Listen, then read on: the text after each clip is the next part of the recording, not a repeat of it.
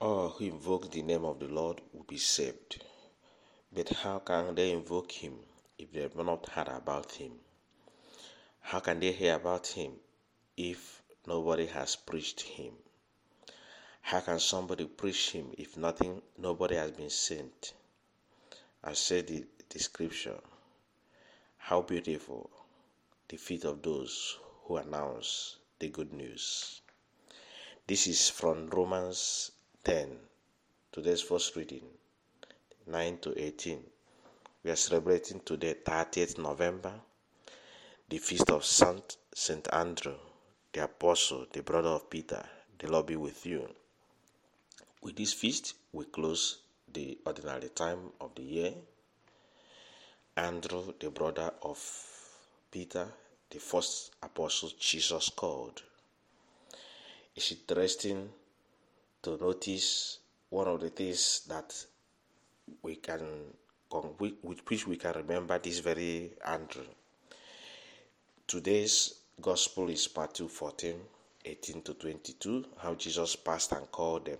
They were fishing. Jesus called them, "Come, follow me." They left everything and followed him. And on the road, he saw James and John and called them again.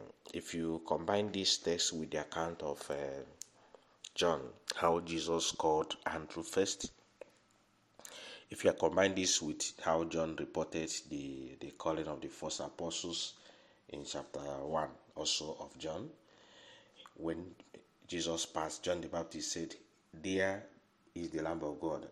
Andrew was among those who were there. He followed them. On the road, later he saw his brother Peter say, "Come, we have seen the man. We have seen the Messiah. Come." He presents Jesus to him. If we combine that text with today's text and then the first reading, we can say, what do we need today as disciples of Christ, effective disciples and apostles of Jesus? It is the joy of the gospel first. If you have the joy of the gospel, you cannot contain it in your heart. You transmit it. And then the promptitude, the readiness to share it, to announce it. The love of the mission, the love of God is a treasure you cannot contain alone in your heart. You cannot contain it alone. As once you encounter this love, then next thing follows is the promptitude to share it, the readiness.